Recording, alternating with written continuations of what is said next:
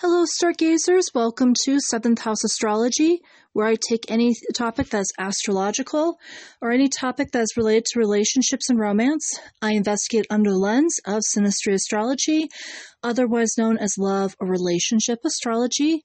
I am so glad that you guys have joined me for today. And today's topic is a little bit on the grim note. I think for me, since I just lost my dad not too long ago, it's really more of a what the hell happened, astrologically. And I've been trying to piece that together since that time, and I've had some trouble. So for this week's episode, I decided to, bring in some resources and take a look and do a little more of an in-depth topic. I do want to just say, stargazers, if you have lost somebody and if this episode is just too much at one time, please feel free to pause it. Please feel free to stop and, definitely listen to it when you are ready.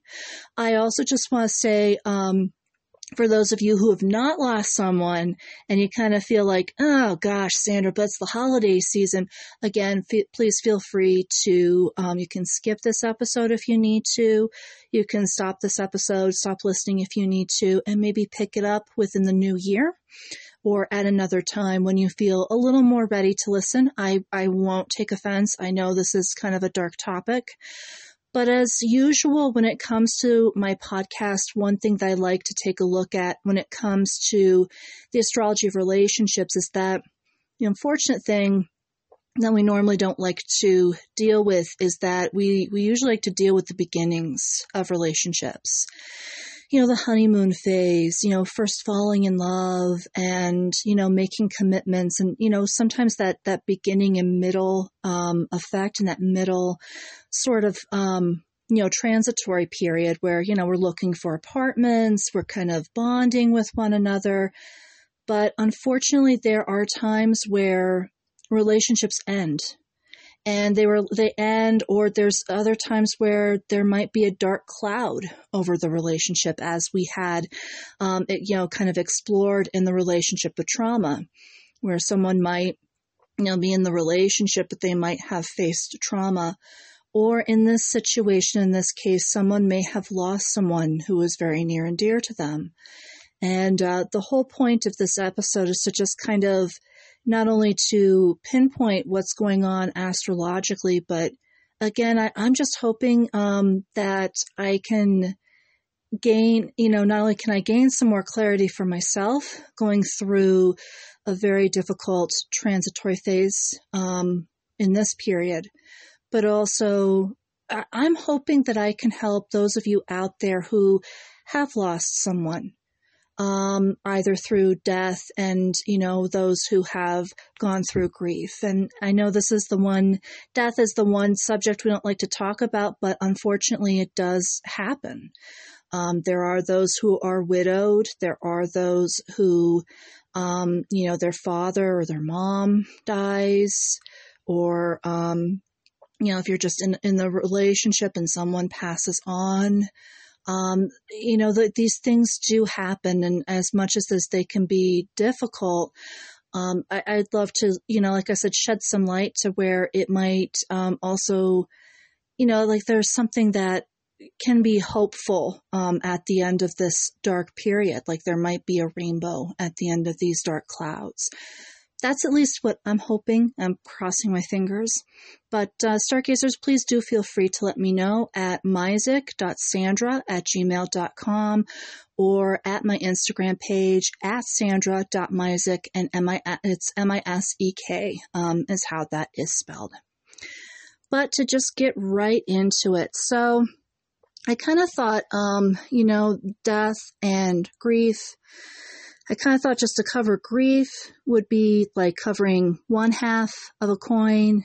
To deal with death would be one half of a coin. So I kind of blended the two together, the cause and then the effect of what we can see astrologically. So when it comes to the factors of death, really when it comes down, so Chris Brennan in his podcast, the Astrology Podcast, he has a really wonderful episode that where he does like a deep dive with his guest on the factors of death and dying.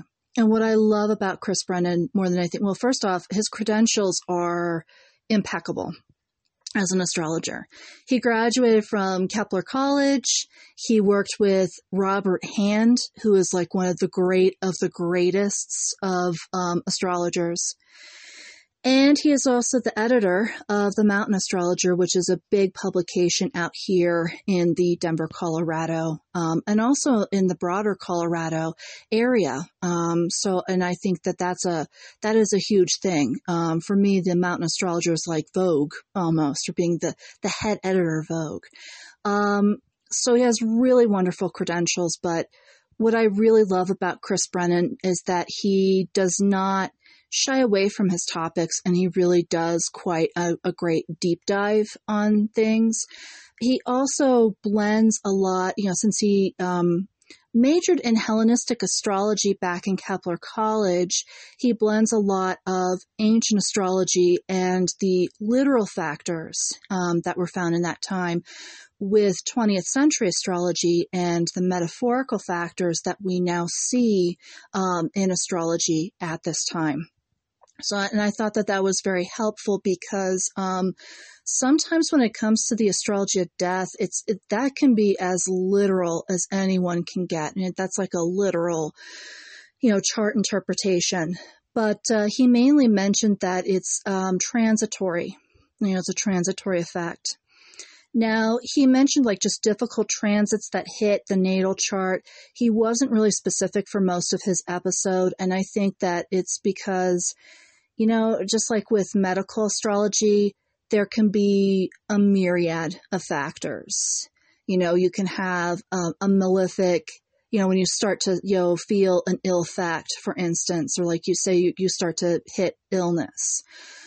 You can have any sort of malefic or any sporadic planet, hit either the 6th or the 12th, or even the 10th and the 2nd houses, which are considered the quote-unquote earth houses, because 2nd, 6th, and 10th are ruled by Taurus, Virgo, and Capricorn. But also, as we had seen when it came to COVID, and as we had seen when it just all the way around, sometimes it can be malefics that hit just earth signs as well too. Like with COVID, we just, it didn't really matter where Capricorn really was.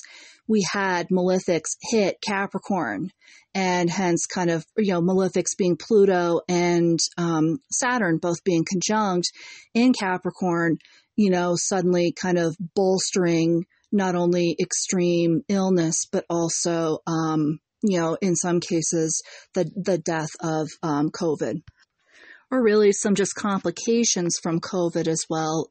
Some of that also being death. But I think when it comes down to, astrology of death or dying, normally the houses that were mentioned were either the 6th and, of course, the 12th. I just want to say, before I keep going, I mentioned the 12th house earlier.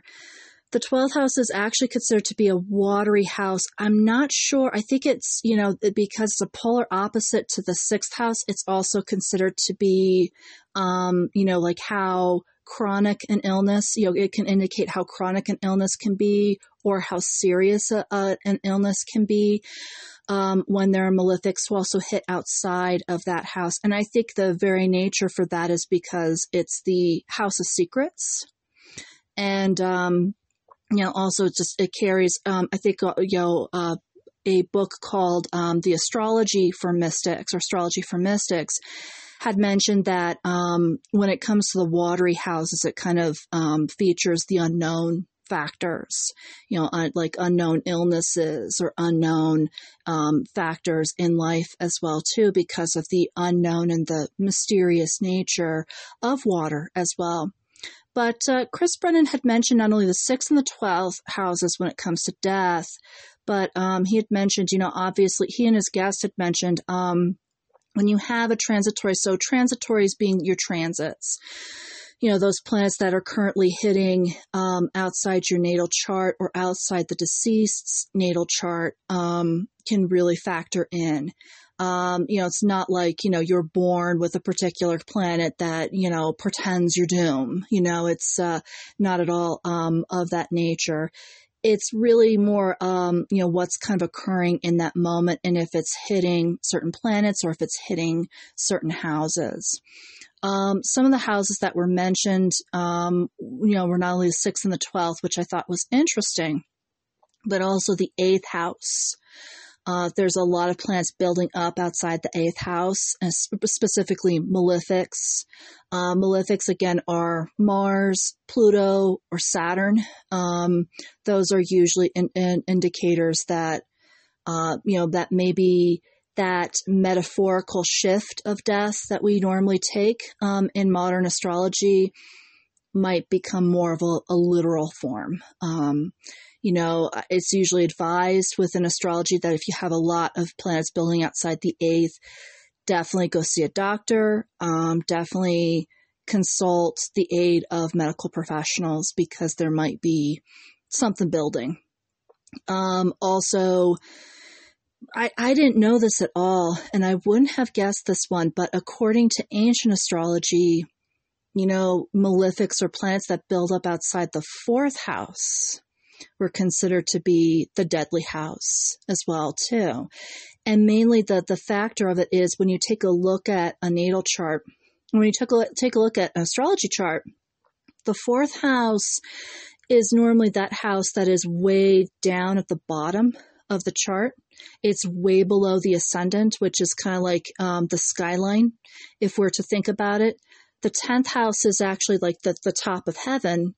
And the 4th house, the explanation, I think the Hellenistic explanation was that the 4th house was really like below the earth, kind of indicating when you'll hit 6 feet below, so to speak. Or when the Greeks actually believed that the underworld too, it's like when you'll go on, they believed not only was the underworld underground, but also full of water, which was kind of interesting. But it's like, when will you hit that area, and when will you cross the river of the dead, or when will you cross the river leading to the underworld at that time as well? And it's interesting, like I said, with the Greeks, that not only was the underworld full of water, and not only underground, but full of water. It's interesting because the 4th house is not only as underground as you can get in astrology, it looks like it's underground, but also 4th house is ruled by Cancer, which is a water sign as well, too.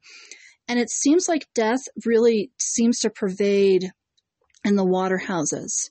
While the water houses can be the mystical houses, it seems like the water houses also kind of give you that sense of a finality. And like I said, especially, it's always specifically the malefics. If like Pluto, the current transit of Pluto is hitting outside the 4th house. Or also, I have to add too, it's not just the malefics, but the crazy planet like Uranus or, with Uranus, I call it the crazy planet because it's like, energy that can't be grounded.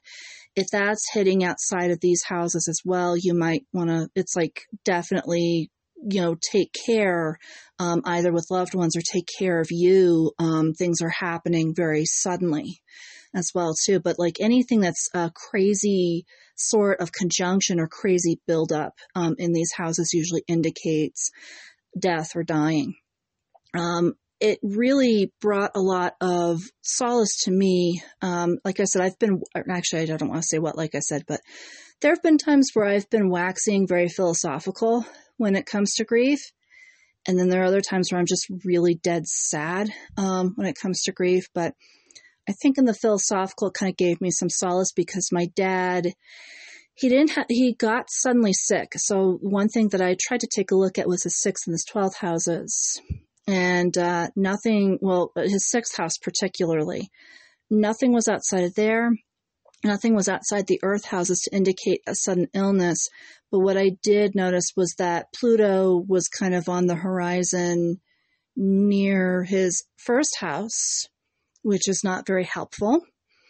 But also Uranus was right outside his fourth house, right outside his natal Jupiter. Jupiter, if we're going to take the really ancient, predictive measures of this, Jupiter can be a healer, a healing planet, as well as a planet that shows gross amounts of something like, gluttony or greed. But what I found with my dad was with, Uranus, it could either accelerate the healing that he was feeling from being ill, or it could get in the way of healing. And knowing Uranus most of the time, it's usually getting in the way. It's interesting because I have this conjunction in my own chart, and I feel like when I do get sick, it either can, the effect of this conjunction can either be helpful, or sometimes I feel like I heal really slowly, and I kind of wonder if Uranus against Jupiter has that effect to where it's like it's trying to hinder because of its crazy, sporadic energy. But I felt that really explained a lot with my dad. If I had known that way before, would I have pressed him to really go to the doctor, to really kind of mind his health and help him out a little bit. But, woulda, shoulda, coulda.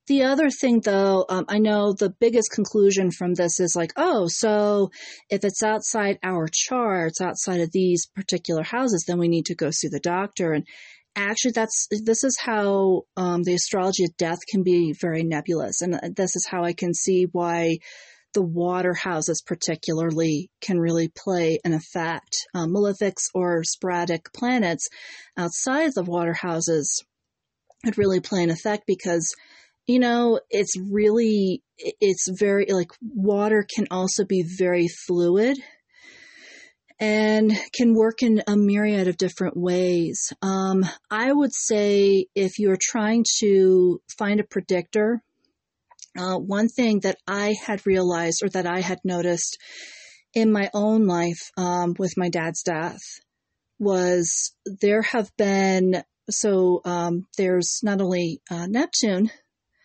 but also Saturn, current transits, have been sitting pretty outside my 8th house for quite a long time.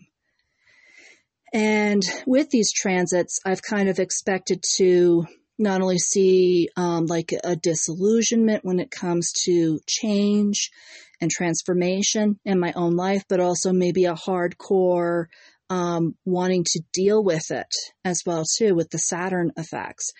And I've had that as well before my dad's death, but it's like it was very minor. I was kind of expecting more of a really pronounced shift with these two planets being outside my 8th house. I think what it was trying to announce to me that it wasn't necessarily for my benefit that they're outside my 8th house. Then maybe some of its predictive tendencies, like I would just say, if there are transits that are not really affecting you that strongly, good chance it's predicting something with a loved one nearby. Or it's kind of giving you that prediction of keep an eye on your loved ones nearby. And I kind of felt like that was the case with my 8th house crowding. I'm also making sure my health is okay. I'm also making sure that I'm okay and that nothing bad, or sudden happens to me. Although I kind of felt like this buildup outside my 8th house was it for me on this regard. So what I would just say when it comes to the predictive measures, because it's hard to and I think I understand where 20th century philosophers and astrologers wanted to make astrology far more metaphorical, the death being more about change, because it's a very hard thing to predict, and it's also a very hard thing to hear. But I would just say 9 times out of 10, if you're wondering what is going on when it comes to the predictors of that, take a look at like which planets, especially if it's like 4th, 8th, or 12th houses. They're planets that are sitting out there. They're not really affecting you as you expect them to affect you. You might want to take a look around you and see if loved ones are doing okay. You know, that's where I think the metaphorical is starting to turn into the literal from the ancient astrology aspect. And just kind of take a look at what's going on when it comes to those loved ones. And, you know, if you would like to feel like as though you're preventing, maybe encourage those loved ones to seek some advice or to really get some help as well too. What was also interesting, there was both Chris Brennan and his guest had also mentioned Saturn having a hard aspect to Pluto. Now, with my dad's chart, I didn't really see that happening. Actually, if anything, Saturn was at an easy aspect to Pluto outside his chart. Not only was it easy, but Saturn was more in his 3rd house, not his 4th house. And Pluto really more was sitting like kind of between his 1st and 2nd houses, because it's like late Capricorn at this time is where it's sitting. But also, when it comes to the transits, anything, and I would also include too, if like transitory Pluto is in hard aspect to Saturn, your natal Saturn, or if transitory Saturn is in a hard aspect to your natal Pluto, good chance get yourself, like I would just say on the medical astrology account, get yourself checked or make sure if the loved one has that in their chart, maybe make sure they're doing okay. And if they are feeling under the weather or they're not feeling very well or they're having an illness that they just can't shake or something is going on that they can't just explain and it's making them really ill, get them checked out. Go to the doctor for sure on those guys. Early, again, to be forewarned is to be forearmed, and you could actually help to save that person in that regard as well too. But that's another indicator, along with the watery houses, malefics outside the watery houses.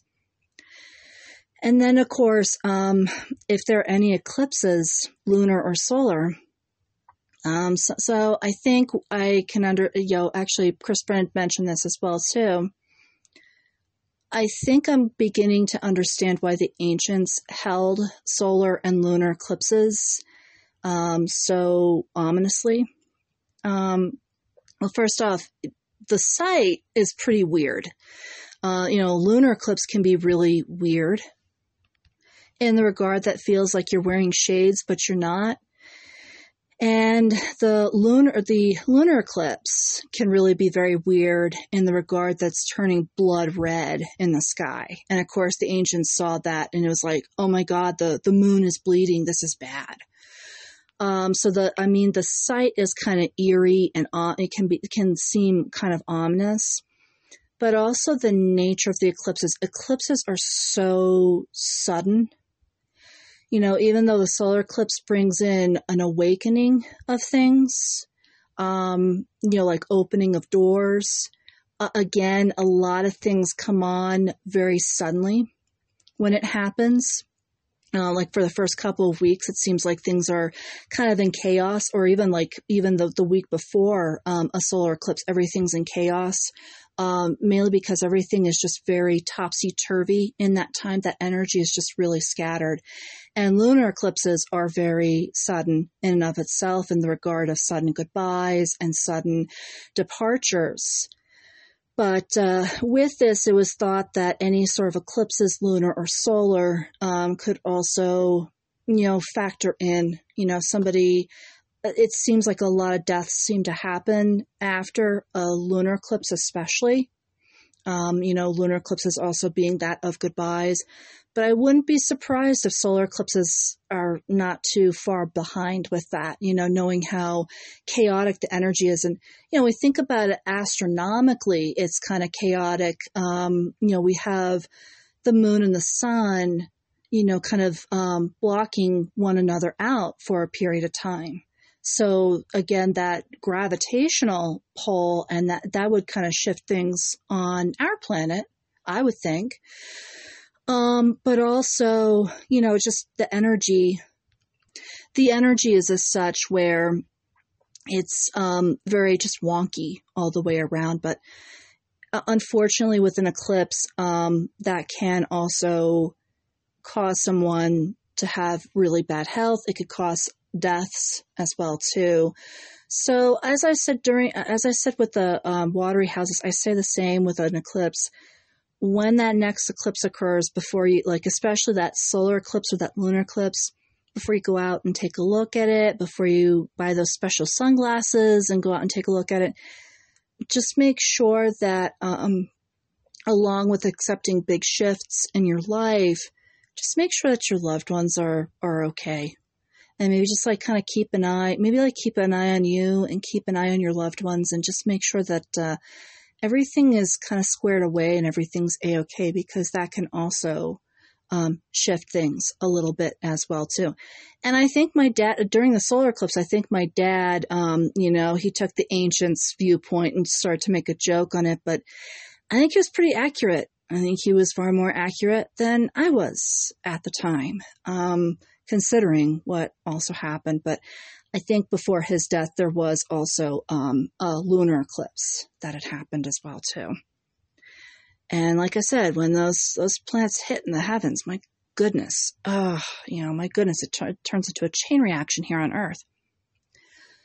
So with all these factors with death, then, and again, like I said, the astrology of death is really kind of difficult to pretend, because like I said, again, some factors in a chart could also be very metaphorical. It's hard to know, where the ancients might have said, okay, Pluto outside the fourth house, that means you're going to die, or in predicting their own deaths, it's like, this at this age, whatever the fourth house indicates, this is when I'm going to die, it's not always as clear cut. So I always just say to the second piece of advice, just try to be as open as you possibly can be when it comes to the interpretations of what there is and what's going on in either your chart or the chart of a loved one. And, try not to think too literally on it, because again, the metaphorical, the 20th century version could apply, where you might have some big changes in the home, where you might have some big transformational changes on more of a, personal growth level. So like I said, just keep your mindset very broad. But I just always like to include, it's like, if you want to merge a little bit the ancients, a little bit of the moderns in here, maybe take both viewpoints into mind, and just, maybe take that ancient wisdom and just try to take a look at everyone and everything, including yourself, and making sure that everything's kind of squared away and everything's a-okay. And, you're not factoring these things. You're not like me where, you kind of take everything for granted until it's too late. That's how I kind of feel. That could be grief speaking, unfortunately, but it's how everyone tends to feel when we lose somebody. It's like, if only. And, sometimes, try to also take into mind, I would just say with these aspects, they're not all encompassing. They're not all predictive. So try to take into mind that sometimes the inevitable, I think what really astrology kind of points to us when it comes to the astrology of death is sometimes the inevitable just happens. And, while there might be an explanation later on, maybe just accepting that shit, like some people say, shit happens sometimes, I think is also a good factor involved. And I feel like my mind has been just a little, with my dad's death, my mind has been just a little more open to that, sometimes stuff just happens, or sometimes things just happen that's just beyond our control. And, trying to factor those guys in as well, if, like being maybe more ready to handle that for the future. I don't know if we're ever ready, but, especially when we lose a loved one, I don't think we're ever ready. But, it's one of those, again, it's just another thing to kind of, just another thing that, philosophically to kind of just factor in, not that's hardcore truth. It's just a philosophical musing. So when it comes down to death, of course, how grief hits, and the astrology of how grief hits. So there is an author out there by the name of Darrelyn Gunzberg, and literally her book is entitled The Astrology of Grief. Actually, Darrelyn Gunzberg, I'm just going to say this to you. If I can find a copy of your book, I think I would love to read it cover to cover. Because I feel like it could really help me right now, being in the midst of all this, the sticky stuff of grief and the hard maneuverings of grief as well. But if you are going through grief, really check her book out, because I actually previewed some of what is in her book, but it was just on a website where she was explaining the different chart associations of how, due to particular planets and how they're arranged in your natal chart, how you're naturally dealing with grief and factors to kind of keep in mind with that. And I thought it was super interesting and, really something to share with you guys. And it kind of helped me out too. At least within this week and also within this next week. So I'm personally going to look for that book, The Astrology of Grief. But, really what she had mentioned when it comes down to grief is, so if there's a ton of either fixity or mutability. Now that's like fancy astrologer speak for saying if you have a ton of planets in fixed signs, or if you have a ton of planet in mutable signs. So we'll start off with the fixed signs. So if you have a ton of planets in fixed signs, she actually mentions particularly if you have a lot of planets in Scorpio and Taurus, more likely than not, grief, that anger stage in grief. So there's 5 stages of grief. So we have the sadness, anger, kind of disillusionment, bargaining, and then finally acceptance being the 5th one. And they don't go in linear order. I can tell you that much. They kind of go in a cyclical order all the way around. Like I said, I've dealt with acceptance, and then I've dealt with sadness, just recently. And I know I'm not over. I think that there's a lot more, going for it, but in dealing with the 5 steps of grief, those who have fixed signs might feel as though they actually experience anger first, especially those with Scorpio Taurus, and Virgo. Even though Virgo is actually immutable, they said a lot of planets in Virgo can cause a lot of anger as well. First off, with Scorpio, there's the fear of betrayal and seeing death as that sort of betrayal. I lost you, you left suddenly, how dare you betray me? That might be the kind of, at the root. And again, there's variations on this one. It might not just be about betrayal. It could bring up feelings of betrayal that might have occurred in the past, or a feeling of betrayal. And again, with the guilt associated with grief, you might feel very guilty and wrestling with that. With Taurus, it's the fear of emotional change. Taurians don't like change big time. And, I'll say this too with Leos and Aquarians. All the fixed signs, Scorpio, Leo, Aquarius, Taurus, we hate change big time. When something changes, it's very hard for us to wrestle with this. But with Taurus, if anything changes with their home or anything changes with their lifestyle or their family, they really get very distressed over it. Particularly if, say, something nice in the home is taken away or a nice family member is taken away, they really have a hard time.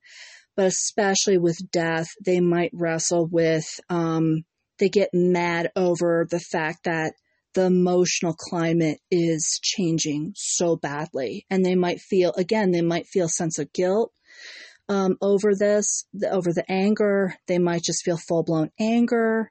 It's like I said, everybody, I think, goes through those 5 stages rather differently. But I thought that was interesting. And that Virgo was included. And I think with Virgo, it's the need of perfection. And again, grief is not perfect. Processing grief is not perfect. It doesn't come in a nice, neat little package with a bow. So it kind of gets that need for perfection that, okay, I need to experience sadness, and then I need to experience anger. And then it's like with Virgos that, a lot of planets outside of Virgos, that person may feel they need to do things linearly. And unfortunately with grief, it throws a monkey wrench into linear, likes to be cyclical or even just nonlinear. It just likes to pop up sporadically, being the bitch that grief is. I hate to say it, but it is true. She could be very informative. She can be a real bitch, just like karma. So I think, with Virgo, that anger would arise for things are just not perfect, and that could unnerve somebody who has a lot of planets in Virgo as well. Other planets that can indicate like a sense of anger could be a Sun-Saturn conjunction, Saturn in the 10th house, or even Saturn right at the ascendant. And especially Saturn. Saturn is very restrictive. So kind of like how Virgos can be in their shadow element, except I kind of feel, take a look at Capricorns in their shadow element, where it's like things need to be in a certain place. Things need to start at a certain step. Saturn is very responsible for that, where it's like things have to go this way. Things have to just run smoothly. And with grief, it doesn't run smoothly at all. Everything from the emotional process to how you're feeling to what the hell you're actually thinking. Trust me, the thoughts get really weird when you're grieving a loved one, for sure. But with Saturn, it's really, there's nothing logical, linear, methodical about grief. And that can cause a sense of frustration and anger as well, too, when it comes to grief. According to Darrelyn Gunzberg, also people who have, so on the flip side, people who have a lot of mutable influences. Okay, so this is kind of a little close to yours truly's home right now, but it is helpful for me to know. So anyone who has mutables outside of like Gemini, Sagittarius, Virgo, or Pisces, like any sort of planetary alignments, I'll tell you first and foremost, stargazers, I have 3 planets in Gemini, 2 planets in Virgo, 3 planets in Sagittarius. So I definitely have a very mutable chart. For sure. And it kind of seems to explain a lot of things. But when it comes down to grief, these individuals tend to escape, or they tend to romanticize the loved one passing. What Darrelyn Gunzberg mentioned as an example is someone saying, oh, well, this person, they were relieved of the grief that they had suffered when they were alive, and now they're in a better place. And I've come to, I've thought about, both with my grandmother's death as well as my dad's death, I had thought about that a lot, and tried to let that be the end-all be-all to grief. And especially with my grandmother's death, I can tell you personally, I actually tried the escapist route, which was, this death business, this sadness, this heavy feeling, this heavy cloud. I don't like it, so I'm just going to be optimistic. I'm just going to be cheery. I'm just going to focus on things that are optimistic and help me to literally escape from what's going on outside of me, what's going on in the here and the now. Right now with my father's death, I'm trying to acknowledge that I am prone to doing that. And the moments in which I want to escape, those are the moments where I try to take a Pluto influence or Scorpio influence really, and try to just kind of probe inward and really kind of hold that. Are you sure you're really okay? Are you sure you're not just burying something that really should be expressed right now? And, again, expression of grief doesn't always have to be through tears, doesn't always have to be through crying. It could be through, the arts, or could be through, doing 5 rhythms dance and expressing it through there, or through art in general. I think that's a constructive outlet. But it's like, before you escape, is there something that you're trying to bury? And is there something that maybe you could express a bit more?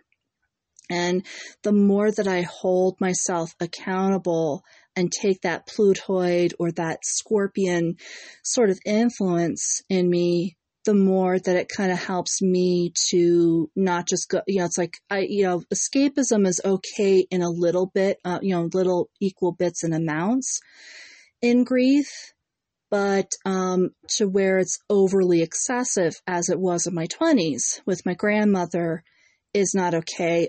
What I found was that I kept hitting my head up against multi-plexiglass walls, or the figurative plexiglass walls, and going back to square one. The more that you hide sadness, or the more that you hide anger, or the more that you hide disillusionment or acceptance, or any of the 5 elements of grief, the more it can curtail you, and it makes you feel it, whether you like it or not. And that I definitely experienced when I was 23 to 24 years old.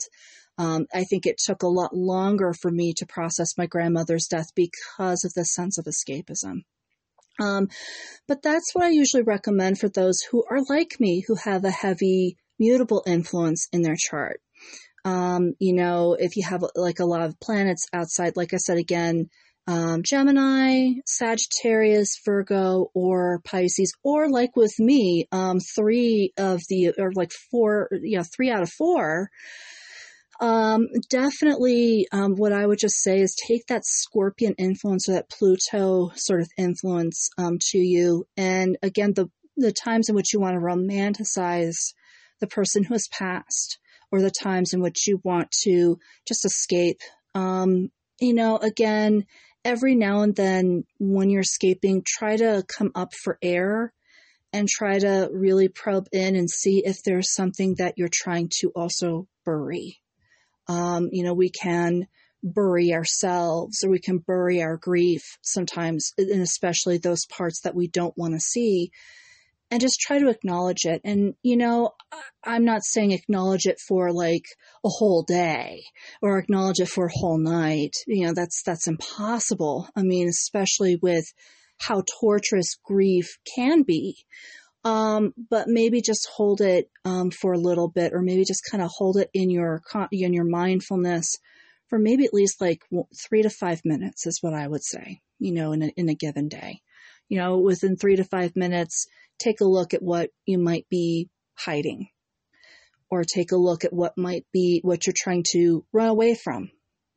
And what I've noticed in this period with me is that the more that you mindfully hold your grief, the more that you feel as though you're being not only real to yourself, but also you're kind of expressing it a bit more, and kind of dissipating some of the dark clouds that are building.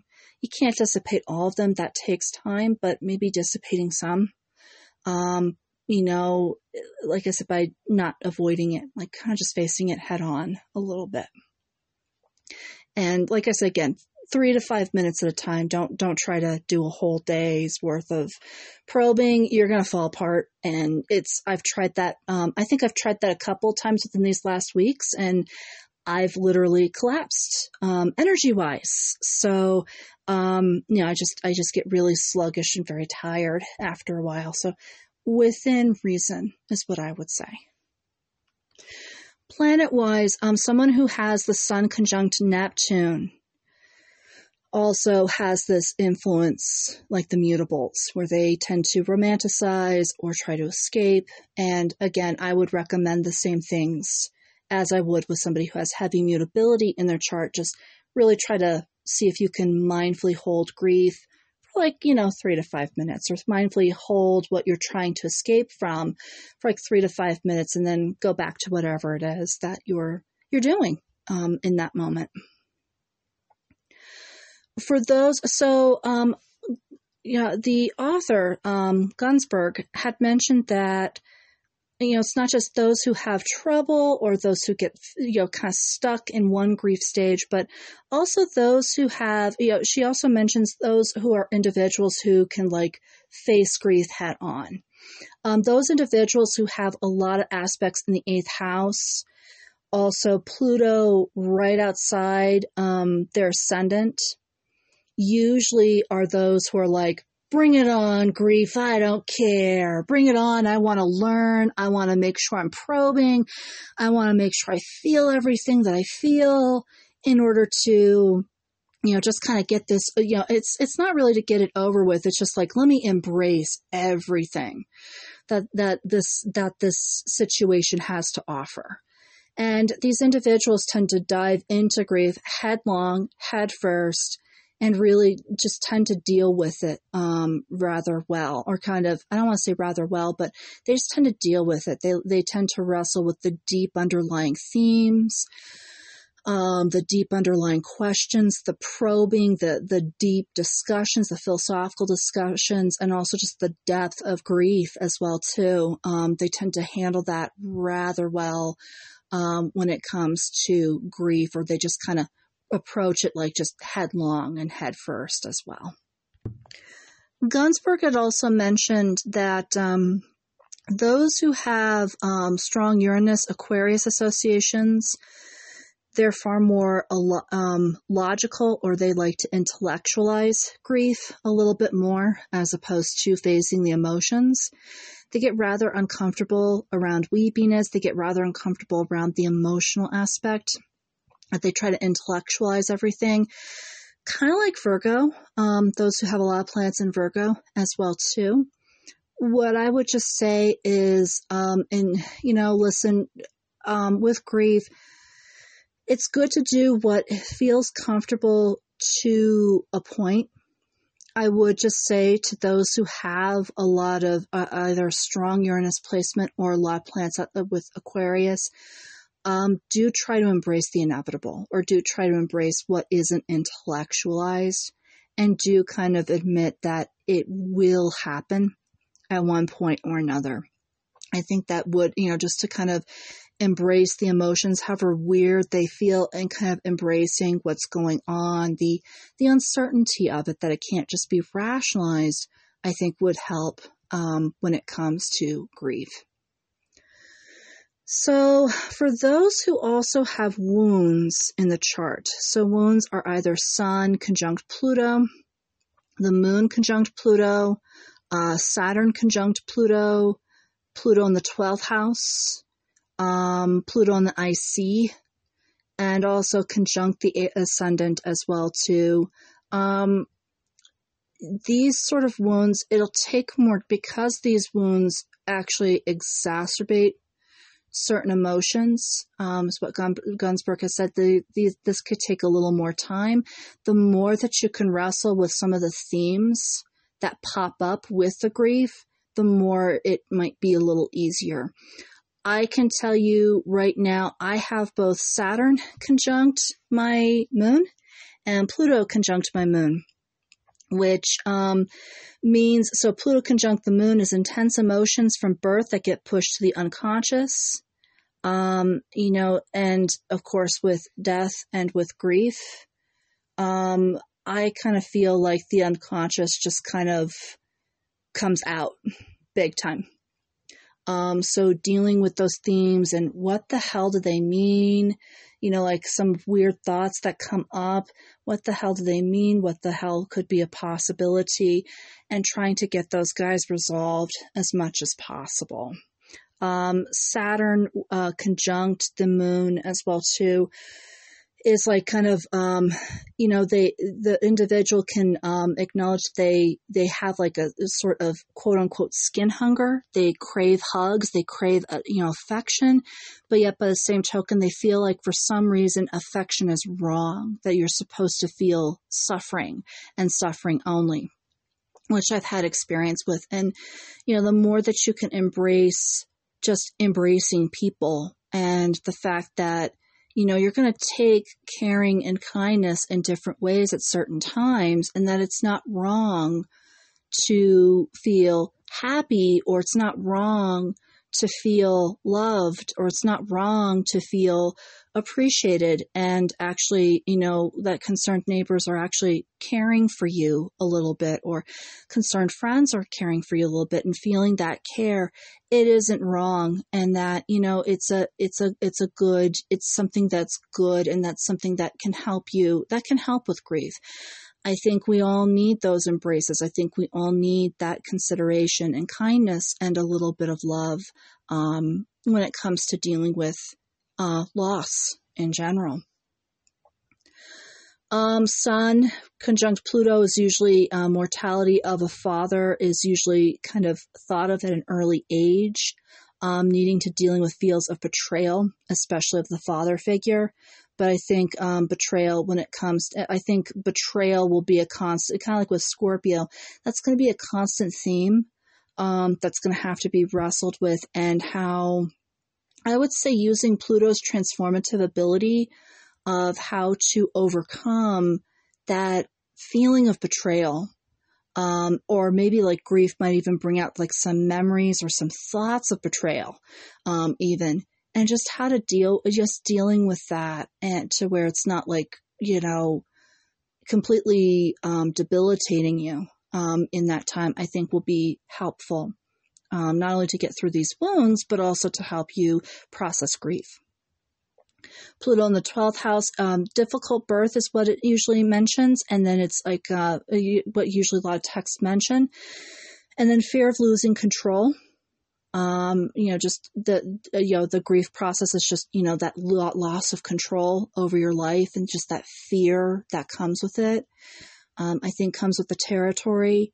And, I think with that fear of losing control, maybe just embracing that we're not always in control of everything, and that maybe the change that you're facing, that like maybe keeping a change log of what could be beneficial with this fear of losing control. Like say you have lost control, and say that things do change. What are some beneficial aspects to those changes? What are some beneficial aspects that could come from this change, and that could really help you to progress forth? That might be, again, these, when I say, certain things, like this might help you to process, it can help you to process grief. And again, it'll be in baby steps, but I think for those, especially with Pluto in the 12th house, keeping that change log, I think, might be rather helpful in helping with grief and that fear of losing control. Because again, I know that feeling all too well. I felt that myself, but it's like, what are the benefits of change at this time? When it comes to your life, it might not be the same as it once was, but what are some benefits? Again, acknowledging the drawbacks, of course, but what are some benefits that can help you to progress forth? Pluto on the ascendant is usually at home, with dealing with difficult emotions. And, sometimes those difficult emotions could get in the way of, it could really exacerbate grief. So I think finding ways to calm those difficult emotions, or just having, I think, a creative outlet for those difficult emotions to just kind of rise, and to just have like a constructive outlet to let those guys go, so that you're not just hanging on to them forever and ever. And then Pluto on the IC is an abusive home life, mortality of the mother, or just home front issues. Usually, it's just kind of, like I said, the home front issues, with those sort of things. I think just, fear of a loss of the family unit. And again, I think a change log would be helpful for that. And also, that's close to home for me. I didn't have an abusive home life, nor a mortality, or just those home front issues, but I've had those fears, especially with my parents. And unfortunately, one of my biggest nightmares just came to reality, came to a head with my dad. So I would just say, when it comes to those fears, again, I think trying to just embrace those changes. And I've been trying to do that recently, and it's tough. It is. It really is. But it's something that can help you to transition from one phase to the next, because death is definitely that big transitory phase. So the last point that Darrelyn Gunzberg wanted to make was that with the angular planets, that just means, so like say you have lots of planets in the angular planets, so lots of planets in the first, the fourth, the seventh, and the 10th houses usually means that you like to take charge more readily of the grief process and also everything that comes with it. Taking charge of the will, taking charge of all the financial responsibilities or just all the responsibilities that are left, that the loved one who had passed on normally dealt with, and maybe shouldering those responsibilities as well too. Personally, I've felt this as well. My dad did a lot around the home, and to try to shoulder some of the responsibilities has been an eye-opener for me. It's been kind of sad because it's like I'm starting to understand my dad once he's gone, and I didn't understand my dad when he was here. But, just try to shoulder those responsibilities, put one foot in front of the other, and try to move forward as much as you possibly can with life is usually what those who have angular planets. I would just say that in that process of just trying to take charge and trying to move one foot in front of the other, don't be afraid every now and then if you do have to take a time out, or don't be afraid every now and then if you can't really do some things. Being more productive doesn't always mean that you're getting out of grief faster. I know this because I not only feel this, I do have my sun in my first house. I do have a couple of planets in my fourth house. So I do have two aspects in my angular houses, so to speak. Like major, like a lot of planets in my angular houses. But, that feeling, I can understand that feeling of just wanting to move on, and therefore you kind of, get grief to move on as well. And unfortunately, again, that's another form of escapism. That's where you can hit a plexiglass wall. And what I just recommend is that, don't, like for me, like with my podcast, I felt so bad that it took me a long time to get a new episode out. But, there were just some times where it's just a bad day, and that I just had to acknowledge with grief that it was just a bad moment. It was just a bad time. It was just not a good time, not a good hour. And that's perfectly okay. I know it sounds counterintuitive, but it's perfectly fine to just be at ease and just to rest a little bit. And sometimes that can help you to process more and be far more productive for the future, when it comes to, getting over the hurdles, I should say, of grief. Well, stargazers, this is actually the end of my episode. This is what I have compiled. For those of you who are going through grief, who have gone through a death, or if you've gone through grief with a different matter, like maybe, amputees deal with grief with a loss of a limb. Those who've gone through trauma deal with grief.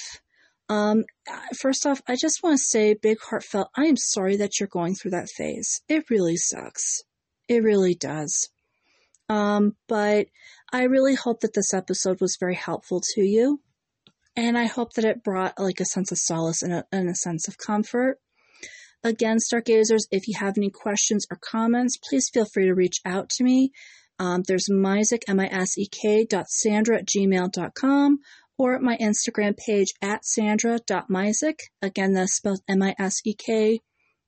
Above all, stargazers, what I just say for this new year, if you can look up at the stars, I know in the Denver, Colorado area, it's a little tricky. We have some cloud cover due to the snow and the massive winter storms that have been blowing through the U.S. But if you can look up at the stars, we have a gorgeous new cold moon, or actually gorgeous full cold moon tonight.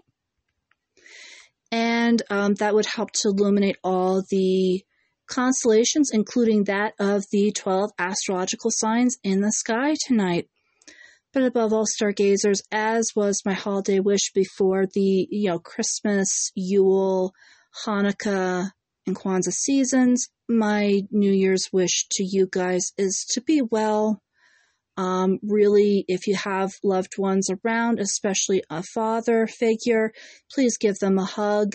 Please show them your love. And even if you have your mom around too, show them your love. Show everyone who is still alive your love. And above all, be well, I would say. Definitely, I hope to find you all nice and well. Hope that you are all doing well, especially in the midst of Mercury retrograde.